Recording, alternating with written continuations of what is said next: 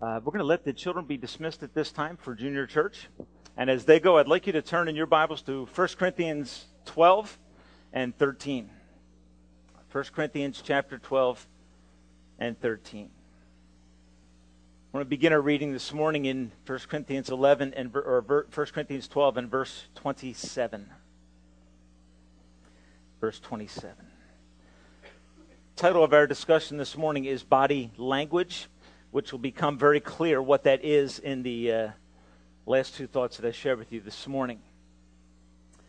Verse 27, Paul says, "Now you are the body of Christ."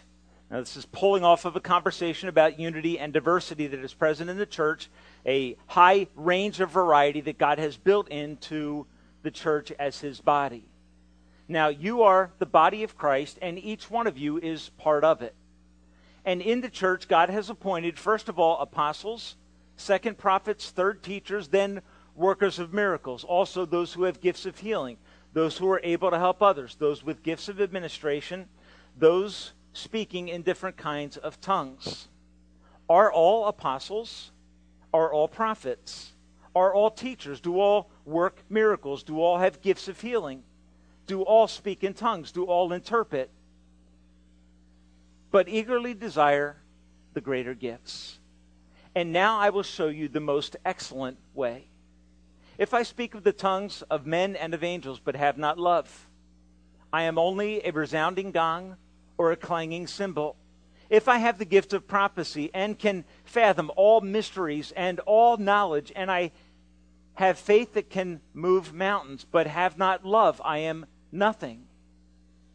If I give all my possessions to feed the poor, and I surrender my body to the flames, but have not love, I gain nothing. Very interesting passage of Scripture. I'll tell you this morning, my goal is not to delve into the aspects of it that in church history have been controversial, problematic. This morning, I want to focus on just some of the basic truths that emerge out of this text that will help us to become healthier as a church body. I want to just kind of review real quickly the thoughts that we have covered up to this point in this discussion about body life and the church. If you look at verse 7 of chapter 12, you find the first couple thoughts that we established. To each one, a manifestation or a gift of the Spirit is given for the common good. And what we discussed from that verse and verse 11, which says, all these are the work of one and the same Spirit. He gives them to each one just as he determines. What we kind of established in our first week of discussion on body life was this. Spiritual gifts are divine enablements, meaning they are abilities that God gives to individual Christians. They are given by the indwelling Spirit who takes up residence in the heart of every believer. They're given to every believer, and they're given for the common good.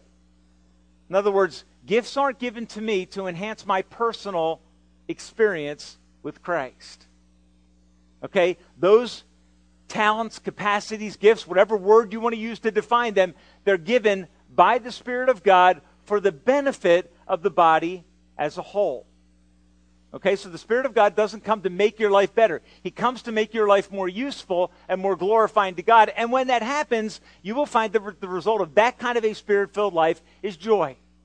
Okay, we usually flip it around and say, I'm going to seek joy, and then when I'm happy, I'm going to do something for someone else. The Apostle Paul flips it around. He says, God is giving you capacities that enable you to benefit the body of Christ as a whole. And when you do that, when you walk in the Spirit, in His power, you will find joy in your Christian life. So, spiritual gifts are divine enablements. Secondly, last week we looked at this idea that the body is a unit with many parts. Look at verse 12. He says, the body is a unit, though it is made up of many parts, and though all its parts are many, they form one body. So the body is a unit, and every believer in the body is indwelt by the Spirit of God. Verse 13. For we were all baptized into, or by one Spirit, into one body, in spite of our background. And we were all made to drink of one Spirit. So every Christian is part of this larger picture by design, and is indwelt by the Spirit to be effective in that larger picture. Okay, so the spiritual gifts come to make us effective in the context of church life, not individually. Okay, in terms of spiritual gifts. Other thing we looked at is this, verse 27, it's what leads us into our discussion this morning. He says, now you, speaking to the local church in Corinth, now you are the body of Christ, and each one of you is a part of it. So the church is not by definition an organization. It is by definition an organism. It is a living body. Okay, now whenever you deal with living bodies, when you think about your own physical body, what you are concerned about is the health of that body. Okay, that's what becomes critical. Not do you have a body with all its parts, but is the body you have healthy? And when it's not, you go and get that addressed. You take steps to be sure that that body remains healthy or becomes healthy. This morning, as we discuss this last kind of topic of the church as the body of Christ, I want to focus our attention on health as a church. Okay, the health of a church is not determined by how many people attend it. Okay, and often we think in terms of health equals numbers. Now, often a healthy church is going to be a growing church. Okay, that is at some level undeniable. But the health of a church is primarily determined by its function. The health of a physical body is not determined by its presence. It's determined by how well it is working together as an organism. So this morning, I want us to just put our attention on this idea. How can we become healthier as a church family? Okay, we live in a world that pays an enormous amount of attention to our bodies physically being healthy, because we know that when the body is healthy, life becomes more enjoyable and we become more effective. Same thing is true in relationship to the church. God wants us to be concerned about whether or not the chapel at Warren Valley, which is a representation of Jesus in our slice of the world, He wants us to be sure that that body that represents Christ is healthy. Okay, and this morning let's look at some ideas that will enable us, some values that will enable us to become a healthier church family. Let's pick up then in verse 28. Verse 28, he says, in the church, God has appointed. Okay? In the church, God has appointed. In the church, which verse 27 says is the body of Christ, it is His means of representing Himself to the world. In that church, He has appointed. Then Paul goes into a list of what we would call spiritual gifts. Okay, now, the first thought I want to kind of impress upon you this morning from this text is this. We will be healthy when we respect the church, the body's divine design. Okay, we will be healthier when we respect the church, the body's divine design. When I say divine, I mean the sovereign way in which God has orchestrated the chapel at Warren Valley. The people that He has brought into her, the gifts that they represent, the gifts that they manifest, we will be healthier when we respect the way that God has put the church together. Now, what do we learn from the list that follows? Okay, what we learn is, I think, this. There is unity in the church. It is a body, but in it, God has appointed a variety of capacities, talents, or gifts. Okay, He has given to or deposited within the chapel at Warren Valley individuals who represent various kinds of capacities. And I believe every Christian has capacities from God that are to be used in the context of church life. So, unity is achieved by God through diversity. That's the divine design. And that diversity is strengthened through the variety that is present in the church. Okay, so health, unity is present in a stronger way when all of the parts understand their function and when the rest of the body respects the function of each individual part. So, in the church, the divine design is this. There is a planned, rich diversity. Okay, a planned and rich diversity. You can read through this list. Understand the list is representative, not exhaustive. Okay, if you take that list, compared to the earlier list in verses 9 through 10, you're going to find that the lists don't even match. Why? Because Paul's fundamental concern is not to give an exhaustive list of gifts. His fundamental concern is to promote health in a church that is, in Corinth, very divided, fragmented. And he's seeking to pull the church together to call it to be healthy. And one of the ways the church will acquire greater health is when it realizes that it is put together by God for God-given purposes, and each church is unique to its area. Okay, so there is a divine design. The list is not exhaustive, but representative. But the other thing I think that's interesting is if you notice in this list, what comes at the end of the list? You find two gifts that are mentioned at the end of the list. He says, to some there is given speaking in different kinds of tongues. Go down then to verse 30, which is the second list. End of the list again. He says, do all speak in tongues, do all interpret. Go back up to verse 10, just to see this emphasis. To another, speaking in different kinds of tongues, and to still another, the interpretation of tongues. Okay, now, here's what's going on. Okay, at the end of these three lists, you find a very specific set of gifts. Okay, now, here's the question that comes to mind. Is Paul saying that tongues are essentially or necessarily a problem? Okay? I think I'm going to put this out for you and not argue it extensively. I don't think that Paul is saying that tongues are the problem among spiritual gifts, but certainly in the church in Corinth, tongues are the problem. Okay, this supernatural expression of a supernatural language with interpretation somehow had kind of risen up the pecking order and was becoming a highly valued gift. It had somehow slipped out of proportion and was becoming the means by which people were measuring their spirituality. That'll become clear when we get into chapter 14. For now, just want to kind of lay this out, that there is this kind of order in this list, and at the end of the list is the issue that is the problem in the church in Corinth. Now, when you get to verse 29, Paul starts to list rhetorical questions. Okay? He starts to ask individual questions that I think demand a certain kind of an answer, and that is borne out more in the original language. He says, are all apostles? Are all prophets? Are all teachers? Do all have the gift of healing? Do all speak in tongues? Do all interpret? Okay, now, he's kind of ramping it up, isn't he?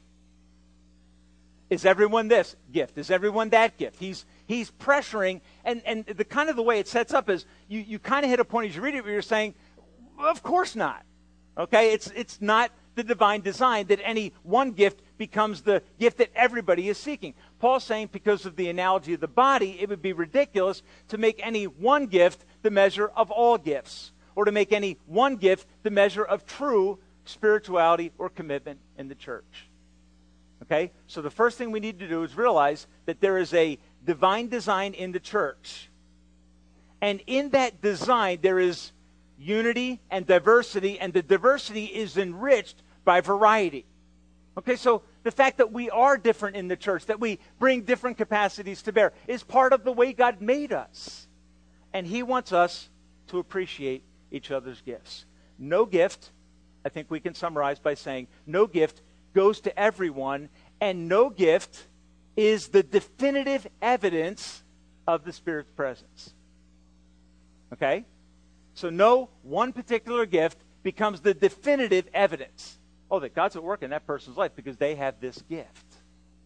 Okay? There's a richer diversity in the church, and God wants us to appreciate that. That diversity is part of a divine design. And a church is healthy when it realizes there is a wide array of gifts that make up a healthy church.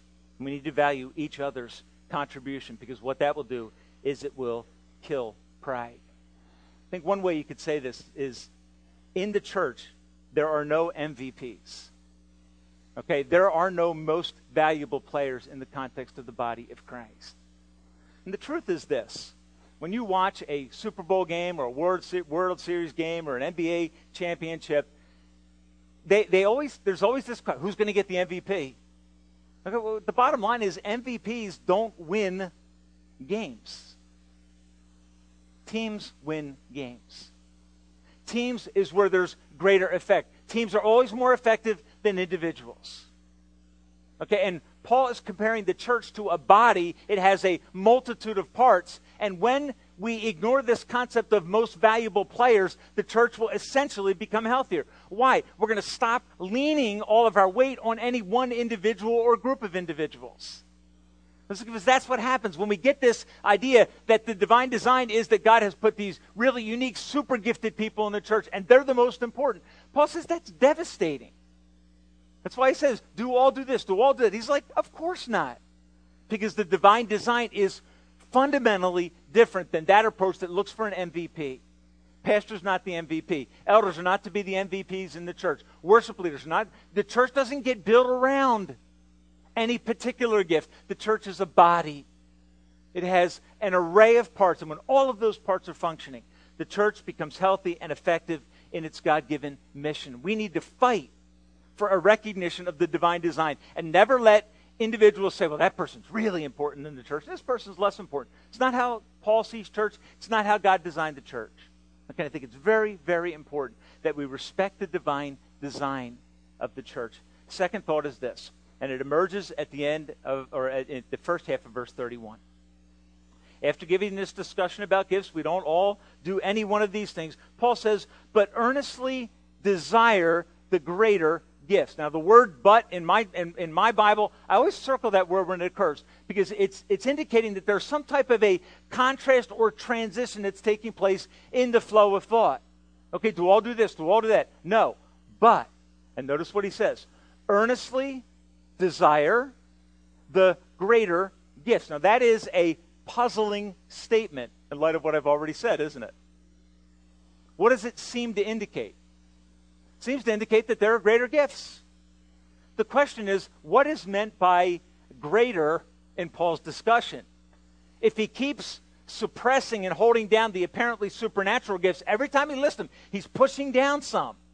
He's holding them till the end of the list, I think to kind of bring balance into the church's understanding of how the spiritual gifts are to work. But in this verse, he says, desire earnestly the greater gifts. What are the greater gifts? Let's see, that becomes the question. Anybody want to answer that question? Okay. Is love and charity a gift? Okay, so this is what becomes very interesting because chapter 13, he's going to roll into this discussion about love. But is love the greater gift?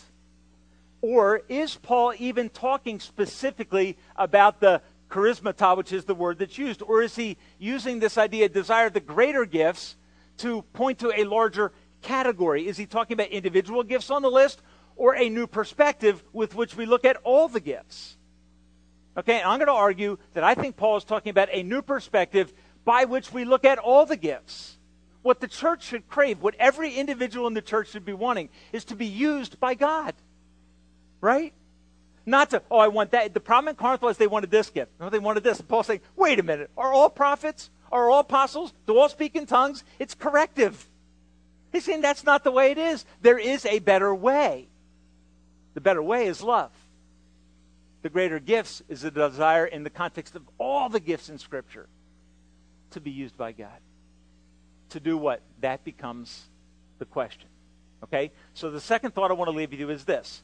We should desire or seek greater usefulness or service. You can pick your words here. Desire or seek greater usefulness or service in the body of Christ. And he sets it up by this strong contrast. But instead of everybody going after this or that, desire earnestly the greater gifts. And I think the greater gifts are those that are used to build unity in the body of Christ, which can be any one of the gifts. Okay, the question is, why am I using my gift? Because what you're going to find in Corinth is some people were using their gifts for self-promotion and to gain prominence. And that's exactly what Paul goes after in the first 3 verses of chapter 13. To take your gift and to use it as a means of showing yourself contradicts God's intention in giving the gifts. I'm thankful, like with someone like Carmelo, who helps us out in worship, that we don't have someone who is interested in putting himself in front of people. Okay? You don't need people that get up and do what they do to be seen by men. We need people that get up and say, you know what, my desire this morning is to serve God in this capacity. To be used by Him. Because usefulness is what we should all be craving. Not what gift do you have, what gift do you have, but do you crave being used by God? Do you earnestly desire? And that word in the beginning of verse 31, but desire earnestly the greater gifts, is a present imperative. It's a command that has a continuing effect. Always be seeking greater usefulness in your life in the body of Christ. Now, greater, we define greater usefulness. The one thing I want to focus on is this: the interesting nature of the command. Okay? Desire earnestly the greater gifts. Okay? And yet, verse 7 says that the Spirit is the one who distributes gifts. Verse 11 says that the same Spirit gives them to each one as He determines. Verse 28 says, in the church, God has appointed. Okay? So, here's the question. Is it appropriate to pray to be more greatly used by God? Is it appropriate to pray for God to increase your effectiveness by bringing certain capacities into your life? Is that an appropriate way to pray? Look at chapter 14 of verse 1. Follow the way of love, but earnestly desire not greater gifts, but what? Spiritual gifts. Okay, now that becomes a little bit of an apparent contradiction, doesn't it? I think what Paul's saying is this, and this may be kind of a new concept for some of us. I think Paul's saying is if you want a capacity from God that is going to enable you to have a greater impact on the body of Christ, to build it up, not to increase your reputation, but to increase your usefulness as an instrument in God's hand, I think he's saying go for it.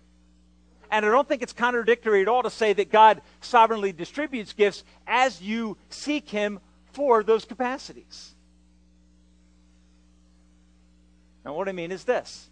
If you desire for a gift of service, a gift of administration, you want God to increase your ability in a certain area, why don't you go ask Him? Jesus said something like this, didn't He? He said, you have not because you ask not. And sometimes you don't get what you ask for because you're asking for it so that you may consume it upon your own desires. You want it for how it will make you look. And He's saying, if you want it for the purpose of building up the body of Christ, pray according to the will of God. Father, thy will be done. If that's my attitude in prayer, I'll give you this, my personal conviction as a result of this study for me, is that it's entirely appropriate to say, God, would you give me that gift so that I can effectively impact the body of Christ that you've called me to live and serve in, so that I can make a difference for you.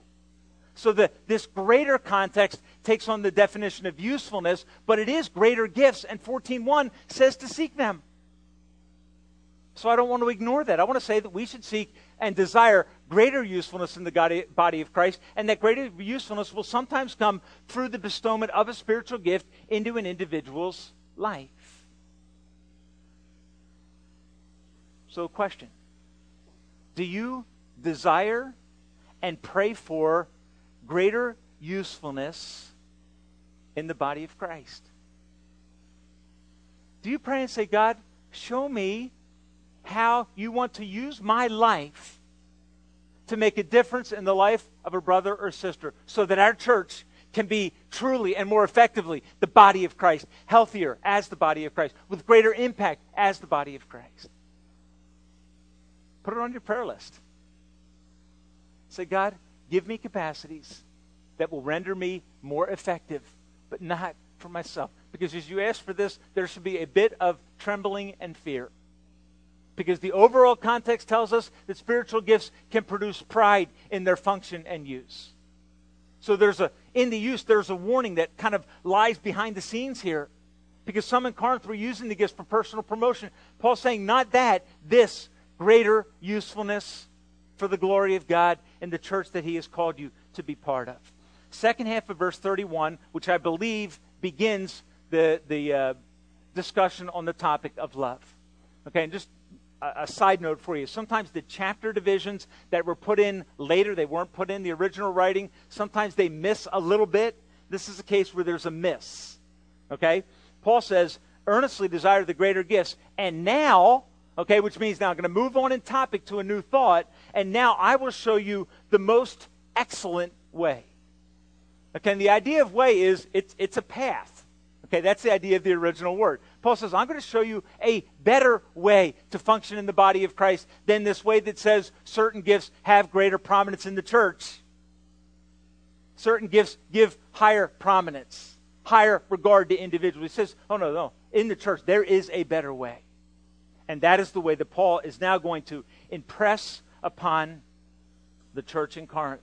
Because this church has problems in relationship to spiritual gifts.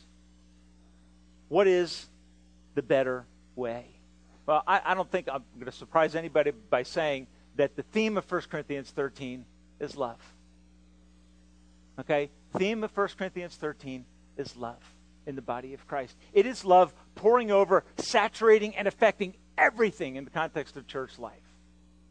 That's kind of the theme that's going to emerge here, that if you have love, it will bring your function in regards to spiritual gifts under control. It will allow them to work in a way that brings honor and glory to God. So if you said to me, Pastor Tim, what does the second half of verse 31 basically mean? I think it means this. Make love the priority in all things. I think what Paul is saying is love is more important than your gifts. Okay? Love is more important than your gifts. Love is not a gift. Love is a choice that the church makes in relationship to each other on a regular basis. Okay? So make love the priority of your life in all things. And folks, I just as a sidebar, can I say this? If you respect the divine design of God in all of your relationships in life, will your life not go better? If you respect it in your workplace, if you respect it in terms of your government and your relationship to government, if you respect it in your marriage, kids, if you respect God's divine design in your life, doesn't it go better? And the answer is absolutely. It's foolish to ignore the divine design. Secondly, if in the context of my relationships, I say, God, I want to be more useful in my home to my wife and to my kids. I want to be a better employee. I want to be more effective, young people, in your relationships at work and in school. Won't your life go better?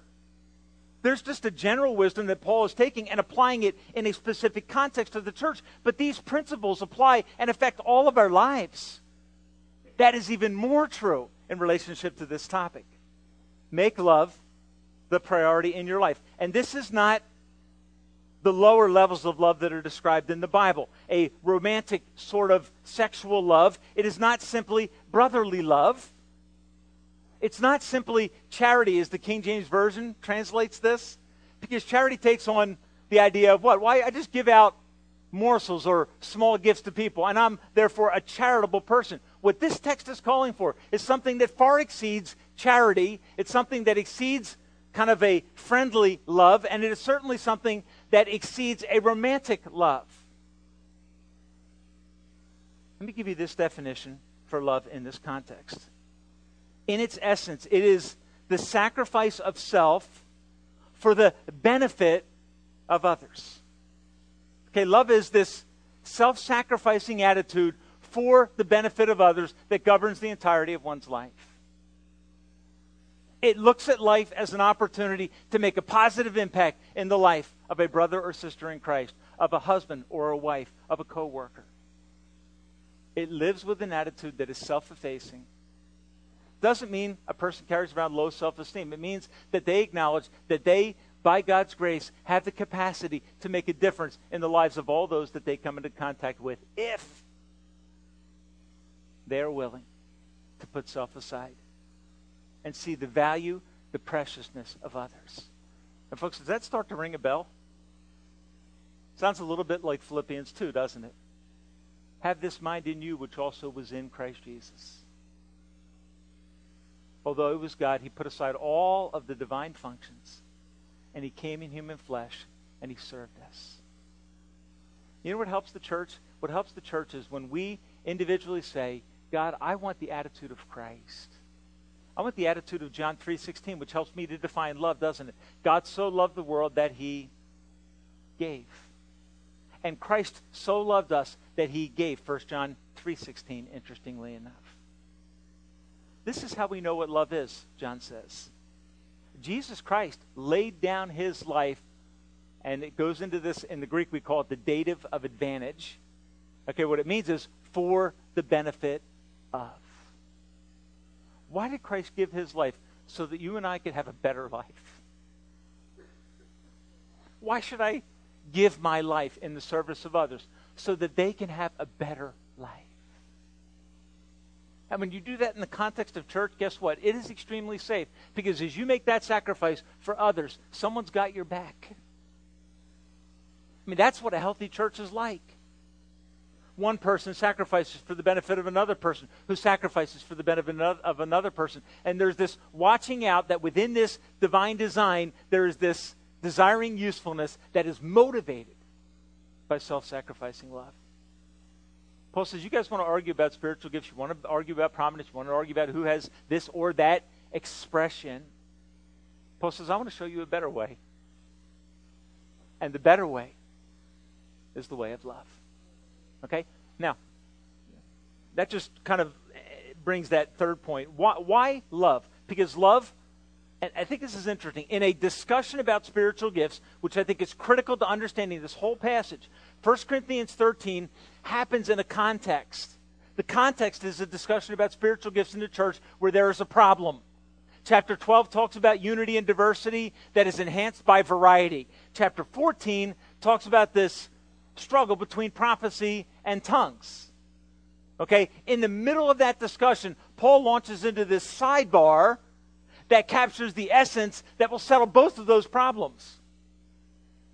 And what settles both of those problems is not another spiritual gift. What settles both of those problems is love that is a choice to sacrifice self for the benefit of others.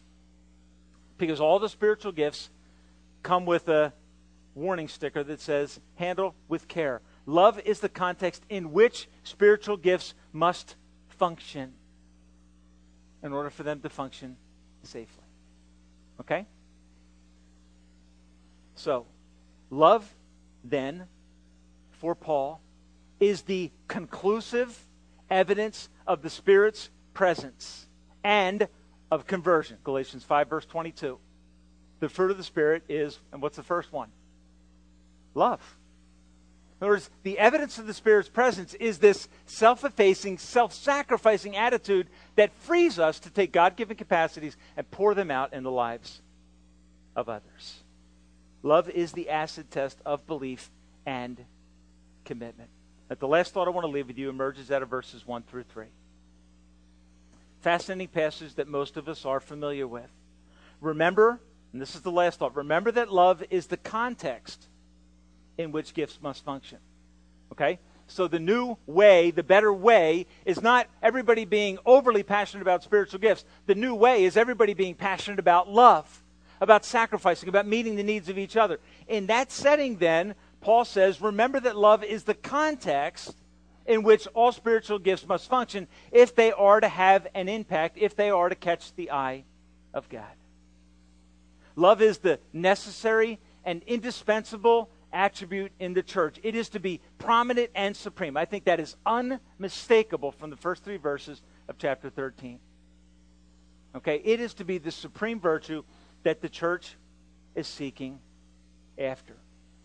Now, verses 1 through 3 of chapter 13 list incredible experiences or acts, and then says in the middle of each verse, if I do this but have not love, if I do this but have not love, if I do that but have not love. And what starts to emerge there?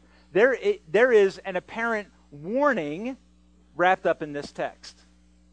If I do this or that powerful act but don't have love, if I speak in this way but don't have love, if I experience this degree of self-sacrifice but have not love. Okay, so what is it saying? It's possible for all those things to occur in the context of church life, but not to be driven by love.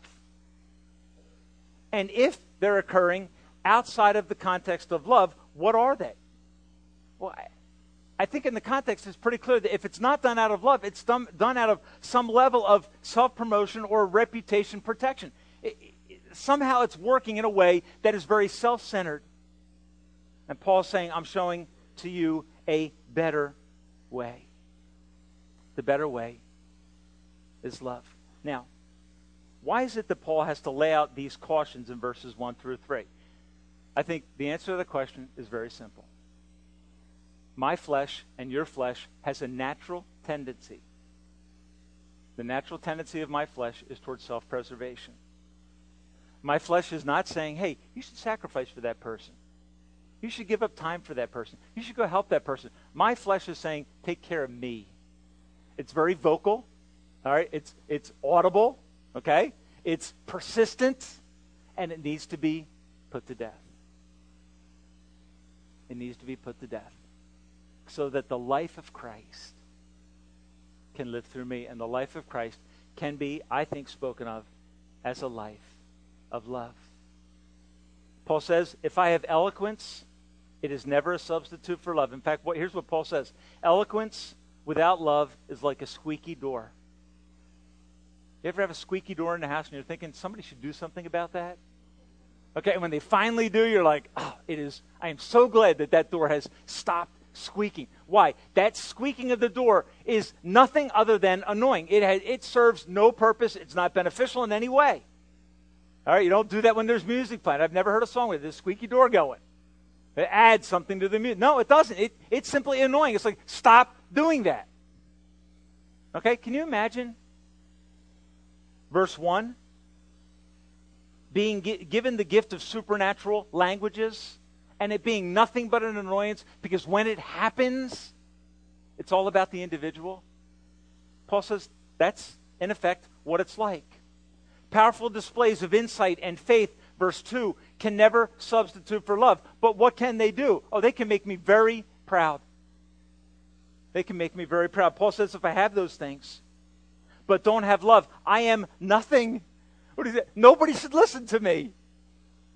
If in speaking those things, my desire is not to love others, Paul says, nobody should listen. I'm nothing. And the third verse is one that I think is very powerful. If I give all that I possess to the poor and surrender my body to the flames, yet have not love, I am nothing. Benevolence and sacrifice have no lasting value without love. What is he saying? I think he's saying this. When sacrifice is motivated by self-interest or is sought to be famous or to get credit, it loses value. Folks, how much of the gospel does that start to bring to mind? How much of the gospel does that start to bring to mind? If I do all these incredible sacrifices, if I give myself in an effort to gain entrance into God's kingdom, you know what it adds up to? It adds up to nothing. Now, here's the good news this morning. Selflessness out of love for others is not necessary to get into heaven. Right? You don't have to finish this text and say, okay, what I need to do to get into heaven first is self-sacrifice. No, you know what? That self-sacrifice was already made for you, wasn't it? That's what we sung about this morning. On the cross, Jesus Christ made a way. He demonstrated to you and for you the most incredible love. See, a lot of times people think, if I do enough, if I sacrifice enough, then I'll gain entrance into the body of Christ. I'll be part of God's people. And the truth is this, that sacrifice for you was already made. And if you're part of the body of Christ, if you know Jesus and have a personal relationship with him, here's the cool thing. You might look at this text and say, how do I love like that? How do I love in a self-sacrificing, self-effacing way when I'm wrestling with my flesh, which wants promotion, which wants to be taken care of? How do I get there? All right, will you remember this? The secret to loving is knowing that you're loved. 1 John 3:16. This is how we know what love is. Jesus Christ laid down his life for us, and, what does he say? We ought to lay down our life for the brothers. But see, if the essence of love is self-sacrifice, and if without love everything else I do is empty, then what I need to do is I need to examine the cross on a regular basis, because it's there that I learn what love is. Romans 5:8 is the verse that starts to come to mind. God showed his love to us when we were still rebels. Christ died for us. Pastor, do I have to love that annoying person in my life? That person at church that's just so different than me? Do I have to love them? Well, what makes you think you were so attractive? So worthy of the love of Christ? Do you see? See, our love system is so based on merit. I was attracted to my wife because I was attracted to her. She was beautiful to me. And still is. But that's merit. So I can't say my love for my wife is this kind of love. I mean, I want it to be, but it didn't start that way. It started based on merit and based on attraction, not sacrifice. But the love relationship that you have with God started with sacrifice. When you were still a rebel, is what Romans 5:8 is saying. When you were still a sinner, going your own way, Christ died for you. Now, look, if you remember that and know that I am in the family of God, I have a relationship with Jesus Christ because of his sacrifice. No merit, I bring no performance into the relationship. Shouldn't that show me and free me to love in this kind of a way? And apart from that, do I have a model? And the answer is not one that is that compelling. We love him because he first loved us. And if he loved us like that, shouldn't we love each other? That becomes the logical flow. So look at the divine design of the body. God brought all of us together for his glory, and we are so different. You know, how can we get along? Well, there's the key. Value the priority of love. And realize that it is necessary, it is to be supreme, it is essential. And without it, everything I do will not show up in eternity apart from love. May God help you. If you're here this morning, you don't know Jesus Christ. May God open your eyes this morning to see the love of God that was shown for you, that was poured out for you as we sung this morning on the cross of Christ. Realize that the secret to having your heart opened up to love like God wants you to, and I've never met someone who was offended by 1 Corinthians 13. Everybody I know reads this and says, that is powerful. But the question is, how do I do that? You got to come to the cross as a sinner who sees that God loved you through the cross of Christ and wants to have a personal relationship with you. If you've never trusted Christ in that kind of way, and you're listening to this and you're saying, okay, Pastor Tim, I want to change so that I can love. Stop. Go to the cross, learn what it is to be loved, and then practice that love. And for everyone who has been to the cross already, remember when you went to the cross and were loved by Christ. When you were a rebel. And that work of Christ on the cross, manifested to you by the Spirit in your heart, will free you to a selfless love of others in the body of Christ. And when we live under that kind of love and exercise our God-given capacities that he has given by divine design, we will become a healthier church. But we have to be willing to kill selfishness, to kill pride, to put aside all the things that hinder our busyness, our preoccupation with our lives. We need to put it all aside so that we can be, 1 Corinthians 12:27, you are the body of Christ. You are his visible representation. And to be his visible representation effectively, love is indispensable as public proof of your relationship with Christ. Would you bow your heads with me this morning? Father,